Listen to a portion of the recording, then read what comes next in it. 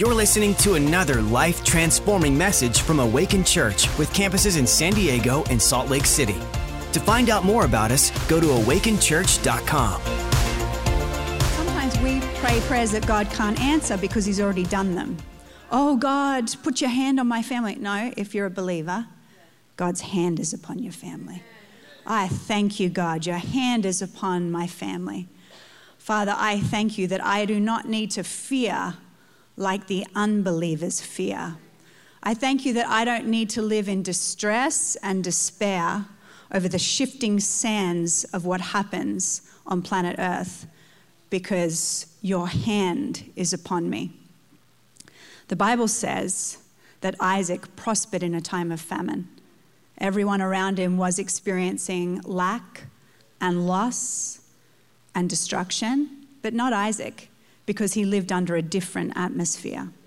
Remind yourself today, you are not subject to the atmospheres that the enemy and wicked men who are used by the enemy try to tell you that you're to live under. Nope. You know what Joshua said?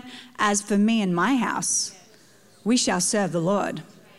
Now, I'm not going to get up in everybody else's grill about what they're doing in their house, but as for me and my house, this is what the atmosphere is going to look like. We are going to serve the Lord. Thank you for your people. Thank you for your hand upon them. Thank you for your blessing and your prosperity. And Father, I pray, reward them for their faithfulness. God, you said, my eyes go to and fro across the whole earth looking for one whose heart is loyal and faithful, so that I may show myself strong on their behalf. It's the word of the Lord to you today. God is going to show himself strong on your behalf. Amen. Thank you, Jesus. Amen. Somebody give the Lord a hand of praise. Here's the next thing I want you to do, because I want to shift your dish maybe from oppression and sorrow and fear and intimidation to joy. So I want you to smile. It may feel like a creaky gate opening for the first time, but I want you to turn to the person next to you and flash those pearly whites your mother and father paid a lot of money for you to have, okay? We are happy. We are happy, joyful people because we serve the King of Kings and the Lord of Lords. And if God be for us, then who or what can be against us? Amen. All right. Now, in keeping with our new series, I put a message together just for you guys. Hot off the press. This is fresh bread. I didn't pull out something from the freezer with freezer burn. I baked you fresh bread last night, and I'm delivering it to the people that God loves this morning. So the title of my message, How to Be Happier, More Interesting, and Have More People Like You. That's the title of the message today. I thought we'll just keep it, let's just make it super practical today, because this is God's will for you. So I just got 3 points, and we're going to see what God does. All right, point number 1, be happier. Okay, how do I do that? Set your internal thermostat to grateful. Here's what happens. When you set the thermostat of your soul to grateful, do you know what follows? Happiness. I have not ever met one ungrateful person that is happy, and I have never met one grateful person that is unhappy. But we have a bit of a issue and a blight and a plague, more dangerous than COVID-19. It's got higher than a 99% less than a 99% survival rate. And it's entitlement. It's entitlement. And the way that you deal with a spirit of entitlement is you set your internal thermostat, your soul temperature, to I'm going to be a grateful person. And I love King David, because the Bible says in King David that King David in Psalm 42 said this, why my soul, why my internal thermostat? Are you so disquieted or distressed within me? You will hope in God. You will praise him. What is praise? Gratitude. You will bless the Lord. You will praise the Lord. You will be grateful. And then he said, the help of my countenance and my God. You want your countenance to change? Then you got to set your internal thermostat to gratitude. I am grateful. And sometimes, you know what? It is an act of the will. And we're waiting for the environment around us to change. But God's like, no, just walk into every room and set the thermostat toward gratitude. And mums and dads, it starts with you. We got a whole bunch of ungrateful so-and-sos out there, little kids and teenagers. By crikey, as we say in Australia. It's a problem. Do you know what you can do to actually fix that disposition towards entitlement? Real little things, and you'll toss them out if you think that you need to be deeper than you need to be. Very simple. Verse 1, say grace at meal times. Give thanks. How many of you, and I don't want you to put your hand up and expose yourself, this isn't that kind of meeting. How many of you can ask yourselves, within yourselves, when you sit down at the family table for a meal, even if you're on your own, do you take the time to thank the Lord? We would have to eat far less organic food and stress about what we're putting in our mouths if we just said thanks and bless the food. Father, I thank you for this bounty. I thank you for this meal. I thank you for giving me the opportunity and the means to work, to have a job, to be able to provide for my family. I thank you. Let your kids do it too. Don't you hog all the graces. Don't you sit up there and just say it all the time. Get your babies to say grace. Not only will it be interesting and very entertaining, what it does is it sets their thermostat. Everything good comes from God, and they are trained to give thanks. Yep. Even if I'm sitting in my car having a Chick-fil-A sandwich, which I do often, I'll open it up. Thank you, Lord. Thank you, Lord, for this food. It almost feels like now in my life, not saying grace before a meal and thanking God would be like driving in a car without a seatbelt. Like it just doesn't feel right. Oh, like I took a bite of that and I didn't thank the Lord for it. And you think it's insignificant, but it's not. Look at the plague we have on society. And little kids being handed anything and everything and they look at it like, nah, I didn't want that one. And every day is Christmas, so no day is Christmas.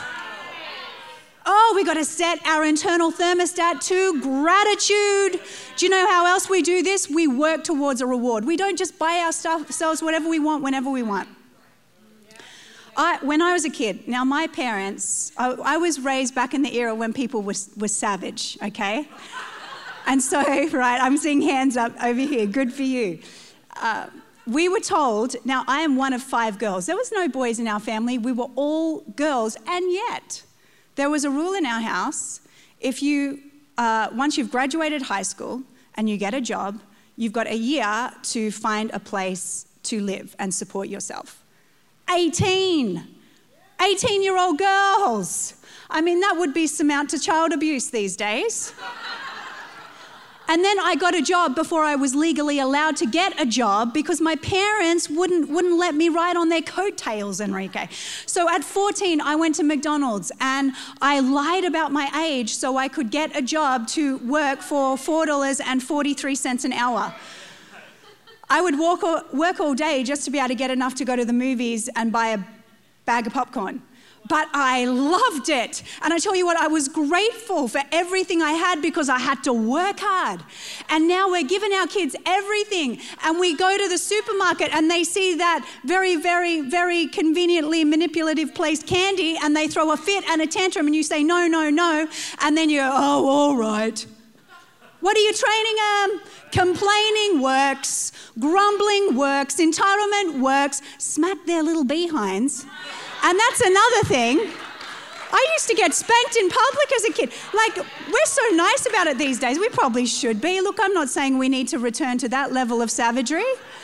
I remember multiple times getting spanked in front of my friends.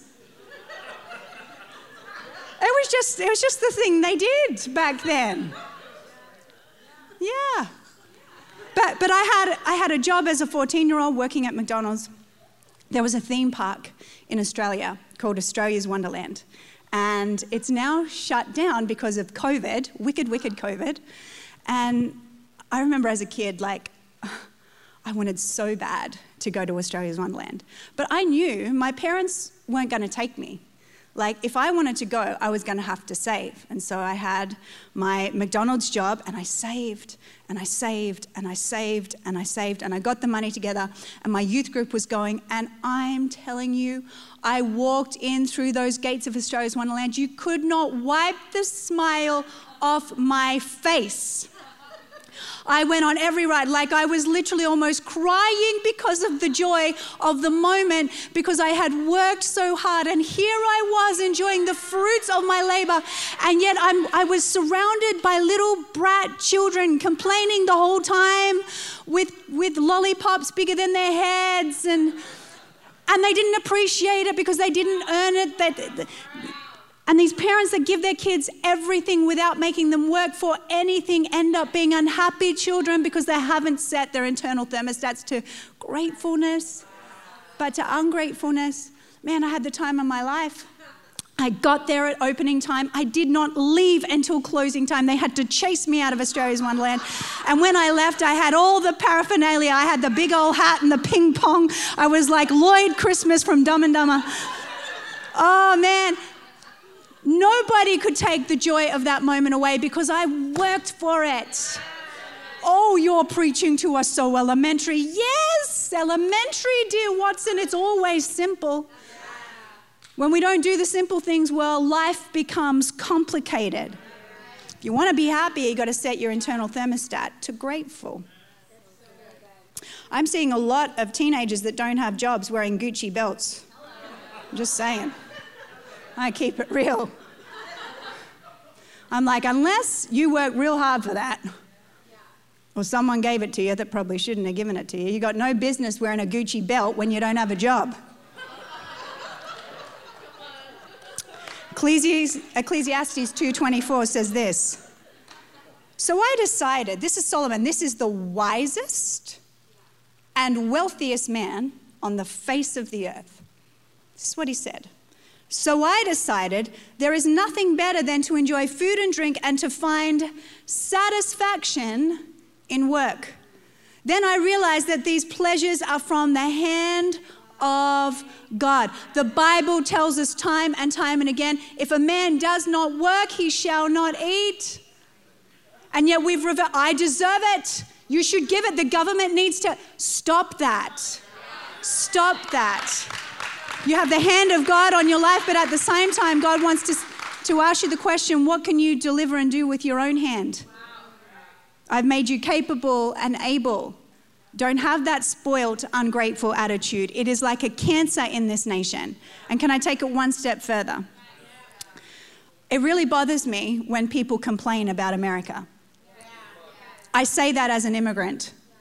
I say that as someone who has lived in 2 different nations. I say that as someone whose husband's father lived in communist East Germany and had to escape by running through a minefield to get to the freedom on the West. There are people in so many parts of this planet that would love to have your worst day living in America. When Jürgen and I were naturalized 2 years ago, I told this story at Cherish this week. We stood in a room downtown San Diego, surrounded by thousands of other people. We were the only 2 Australians, surrounded by other people. Do you know where the majority of the people who were being naturalized came from? Places like Iran, Iraq, all parts of persecuted Asia, the Middle East, and other places where there are tyrannical regimes. And here they stood in a room, pledging allegiance to the flag of the United States of America and to the republic for which it stood, one nation, under God, indivisible, with liberty and justice for all. And they had tears streaming down their face. Tears streaming, because this was a dream. Do you know how many children around the world dream about coming to America? I was one of them. I used to watch Looney Tunes and Porky Pig and Mr. Ed and all the shows, and everyone you talk to, any Australian kid, you talk to any kid from another part of the world, they would just go, I wonder what it would be like to live in America. I wonder. One day, the dying wish of every little kid that has cancer is, I want to go to Disneyland. The number one wish from around the world of kids who are dying of cancer, if we can give you one wish, the Make-A-Wish Foundation, the number one thing, I want to go to Disneyland. Do we appreciate what we have? Are we grateful? If you're going to complain about this nation, don't do it around me. Amen. All right. We're number 2. Be more interesting. All right. How do we do that? Endure hardship. You think about the best stories you've ever heard in your life. They're always about some terrible trial, tribulation, tragedy that somehow ends in some level of triumph. And yet we do everything in our power to run away and escape adversity. And look, I understand it. But here's one of the things that is the symptom of being alive on planet Earth. Hardship. Difficult times. We'll all have them. We'll all have them. But yet we've been raising a generation who we've been saying, we want you to avoid every level of hardship. And so we go before them, and there's a new term called the snowplow parent, where we go before our kid and we push away every obstacle. We think we're helping them, but we're not helping them. So they never, ever have to experience a bad day. You're never, ever going to have to experience rejection or embarrassment. You're never, ever going to have to experience any level of failure, because we'll do your assignments for you. Making sure you get A's all across the board.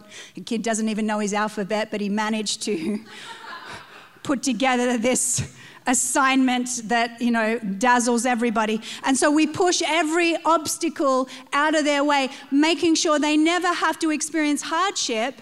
And then they go out into the real world and they fall apart and they're emotional wrecks because they've never been taught that sometimes in life you're going to have a bad day. And if they can't have a bad day in your house, heaven help them when they get out into the world. And I wonder if this is the reason that we've had the uptick in depression and anxiety and addiction, because we taught our kids that life should always be perfect, and it's not. It's just not. Here's what the Bible says. Many are the afflictions of the righteous. It doesn't say many are the afflictions of the wicked and ungodly. Many are the afflictions of the righteous. But if you endure some hardship, the Lord your God will deliver you out of them all. You're going to come through with a testimony, and a testimony will make you interesting. The most interesting people you know are the ones who have stood in the fiery furnace, who have been thrown in the lion's den and live to tell about it. They're survivors. I'm not doomsday prepping you. I'm not saying I want you to hope and pray for adversity, but I'm saying to you, when you find it, you're going to come through, and God is going to give you a relevant testimony that is going to make you the most interesting person in the room. The greatest stories in the Bible, stories of hardship. 2 Corinthians 4:8, we are troubled on every side, but not distressed. We are perplexed, but not in despair, persecuted, but not forsaken, cast down, but not destroyed. I'm telling you, you are stronger than the world has told you that you are. There is strength on the inside of you. Every human that opens themselves up to the Spirit of God is a strong person. Can you endure some hardship? Again, let me talk about parenting. Again, savage parenting as a kid, but it made me the woman that I am today. So a couple of instances. The first one, when I got my job at McDonald's, and I was raised in a loving home. My parents loved me. They took me to church. I had a decent self-esteem. I was 14 or 15 working at McDonald's, and my manager said something very unkind to me, something inappropriate. And I decided, I am woman, hear me roar. You will not talk to me this way. Now, granted, the managers back then were like 20, okay? So it was kind of like the blind leading the blind. He's 20, I'm 14. He's a manager. He said something to me very inappropriate. And I was like I said, I am woman, hear me roar. He can't talk to me this way. This is not acceptable. I'm leaving. And so I didn't clock out. I went halfway through my shift. I went in, I grabbed my bag, and I walked home in my McDonald's uniform. And I walk in through the front door, and there's my mum standing at the stove with a wooden spoon, stirring the soup. She's like, I thought your shift didn't end for a couple of hours. I said, well, I left. You will never believe what manager Rob Shakatano said to me. La, la, la, la, la. She's like, Leanne Edith, what are you doing? You do not just walk out on your job. He will not be the last jerky boss that you experience. You've got to be tougher. You've got to be stronger. She popped me in the car and she drove me back and made me apologize. I had to do the walk of shame. And I think the manager, Rob Shakatano, was so shocked that he's like, oh, yeah, she could have a job back. But it's some of us are rescuing our children from situations where God is wanting us to train them in, resource them in, strengthen them in. Bible doesn't say rescue your children. It says raise up your children, train your children up in the way they should go. And some of us are rescuing them from some of the most perfect life lessons, and we're not setting them up for a good future. You are going to have bosses that are jerks. People are going to say things that are unkind. You will experience moments of unfairness and injustice. I remember another time, I was a really little girl, maybe 10, and I had a Cabbage Patch Kid. Well, actually, I had a Carrot Patch Kid because my parents wouldn't pay the extra $20 to get me the Cabbage Patch Kid. A carrot patch. And so I signed my own name on the butt because the real Cabbage Patch had the authentication of the signature on the butt, so I signed my Carrot Patch Kid's butt with my own signature. And I did a little bit of babysitting, and that was back in the day when you let 12-year-olds watch your newborn child. So I used to babysit for the neighbour and got like $1 an hour and a candy bar. And I saved, I think it was maybe $7 or $8, which was a lot back then. And our school had what's called a fete or a fair. And they had rides and all that yummy food, and people would put all their wares, sell their homemade crafts. And I knew that they were going to be selling homemade Cabbage Patch Kid clothes. And I was so excited to get my little Cabbage Patch Kid a new outfit. Carrot Patch. And I walked in with my $8 and I got the outfit. I was so pumped. And bought it, held it, put it in a little bag, tucked it under my arm, and went off and played with my friends and had a blast. Anyway, we were about to leave and I realized that the outfit had fallen out I had no idea, and I retraced my steps and I told my mom and she helped me look for it. We could not find it. I remember being crying. Oh my gosh, I saved all that money. You know what my mum didn't do? She didn't buy me another one. Oh, that wicked woman. And I remember walking out crying and she had her arm around me. There, darling. There. It'll be all right. She didn't fix it. Oh, I taught a lesson. Take better care of your stuff, girl. But not only that, it taught me about loss and hardship. And that not every injustice or wrong may be righted in the way that you want it to be, but life still goes on. Yeah. Some good lessons for our kiddos. 2 Timothy 2:3 says, you, therefore, speaking about us, must endure hardship as a good soldier of Jesus Christ. Hardship, trial, tribulation won't take you out unless you let it. You are made of stronger stuff. And listen, when I even think about the whole, one of the arguments around abortion that I heard. Well, you know, it's actually more humane to terminate the life of a child or a human because there's a chance that they could potentially suffer if they're born.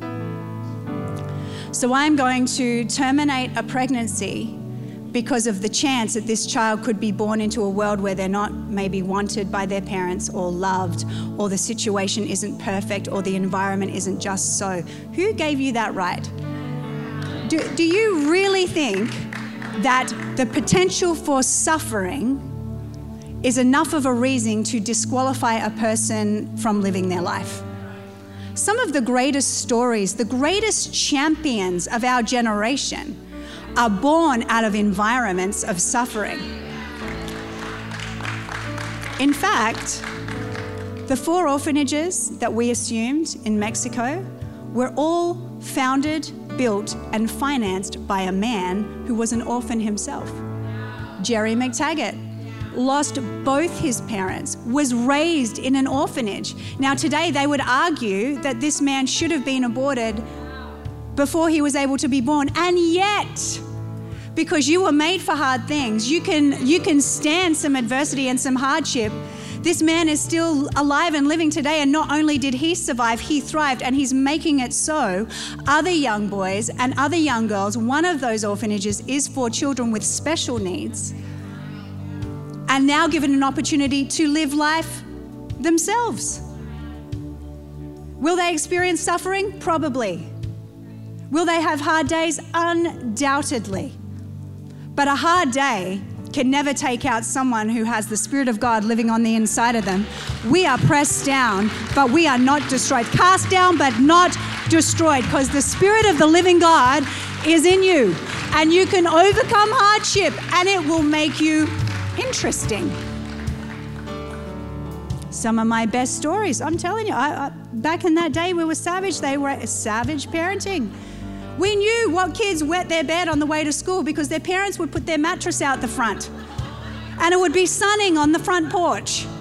So you'd be walking to school, you'd be like, Johnny wet his bed, Susie wet her bed, Shelley, what were you up to? And it was like some kind of public shaming. I tell you what, look, I'm not saying we bring that back, but I tell you what, it made them go to the bathroom before they went to bed.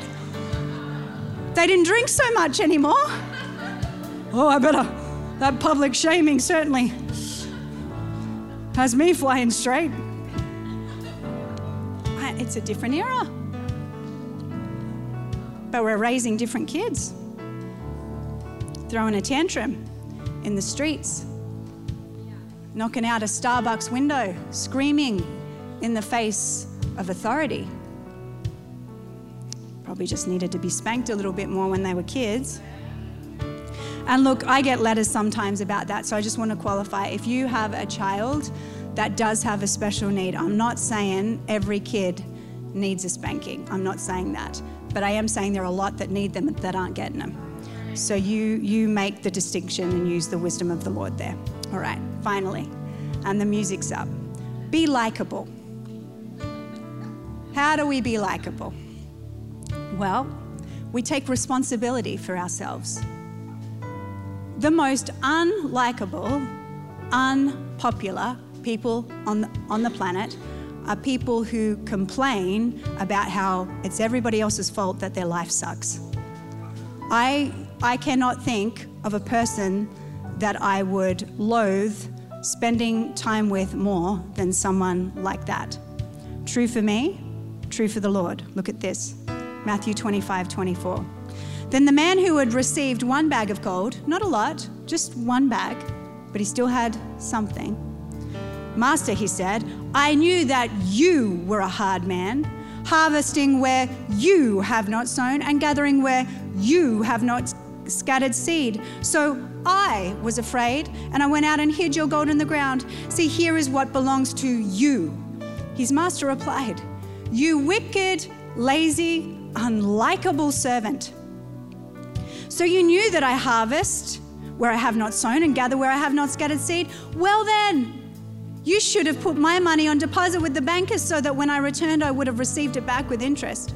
So take the bag of gold from him and give it to the one who has 10 bags. Ouch. For whoever has will be given more, and they will have it in abundance. Whoever does not have, even what they have will be taken from them. And throw that worthless, unlikable servant outside into the darkness where there will be weeping and gnashing of teeth. You were hard. You were unfair. You were unjust. Do you see the pattern here? You. The reason my life is unpleasant and the reason that I'm not prospering is you. Here's the thing. You can't actually change the world. You can't change other people's behavior. All you can change is yourself. And we have a generation right now that are standing in the streets demanding change, demanding the world shift, but they're not turning any of that focus internally. Their cry for justice is a pointed finger at everyone except themselves. And it's so unbiblical and it's so wrong. Do you remember what Jesus said? He said this, why would you focus on the flaw in someone else's life and yet fail to notice the glaring flaws of your own? How can you say to your friend, let me show you where you're wrong when you're guilty of even more? You're being hypercritical and a hypocrite. First, acknowledge your own blind spots and deal with them. And then you'll be capable of dealing with the blind spot of your friend. Instead of judging the world for being evil and unfair, ask yourself this, and I want us to take a moment. I want you to close your eyes and take a moment. What one thing could I do differently? Not what does everybody else need to change in the pastor and the president and the governor and the teacher and my boss. What one thing right now could you change? Could you do differently to make your life better? Have a dialogue with the Holy Spirit. Just ask him. He says, if you seek me, you'll find me. He's always speaking, but we're not always listening. And so often we're obsessed with everybody else's flaws. We fail to see our own. He's like, I actually don't care what Billy and Johnny are doing or have done, but I do care about what you're doing. So will you let that spotlight come off everybody else and let me shine it on you? What one thing? Have you taken advantage of the opportunities offered to you? Are you lazy? Do you procrastinate? Do you always show up late? Do you spend money you don't have? Do you complain? Are you always looking for other people to do for you what you should be doing for yourself? We can't change other people, but we can change ourselves. The Bible says in Romans 14:12, so then each of us will give an account concerning himself to God. What does that mean? When you stand before the Lord on Judgment Day, and I think it's important every now and then to think about Judgment Day. This life is going to end. The Bible says this life is but a vapor. And so many of us have lost our eternal mindset.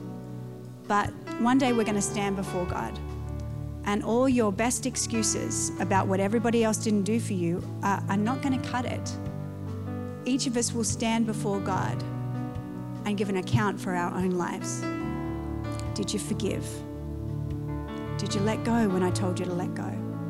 When I handed you that opportunity, did you take it? Did you see it as a portal from God to bring blessing into your family? Or were you resentful? Were you bitter? Just lift your hands to the Lord. Father, God, I know this is a tight word, but it's a right word because you desire a shift. And these are words delivered from the womb of love. Because those the Lord loves, he brings correction to. Maybe in your life, you're unhappy, you're uninteresting, and you're unlikable simply because you've fallen trapped to these divisive and wicked spirits that are out to steal, kill, and destroy. God has so much more for you and the people that come after you, your children. Set a great example, leave a great legacy. And these are little simple things that we can all do.